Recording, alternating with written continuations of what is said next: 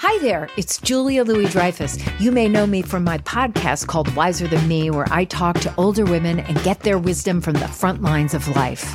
I was amazed by how many people told me our show made them look forward to getting older, which is why I'm here to talk about season 2 of the show.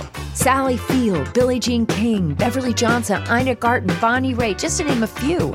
All hail old women. Wiser Than Me season 2 is out now from Lemonada Media.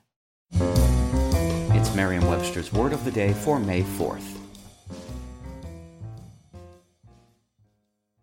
Today's word is hypermnesia, spelled Hypermnesia. Hypermnesia is a noun that means abnormally vivid or complete memory or recall of the past. Here's the word used in a sentence from The Mirror by Erin Cardiff.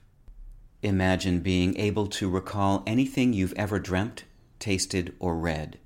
That's the reality for a woman with a rare condition, which means she can remember virtually every single detail of her life, even being able to recite all the Harry Potter books word for word.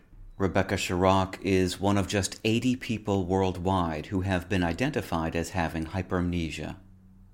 Perhaps the most famous individual to exhibit hypermnesia was a Russian man known as S, whose amazing photographic memory was studied for 30 years by a psychologist in the early part of the 20th century.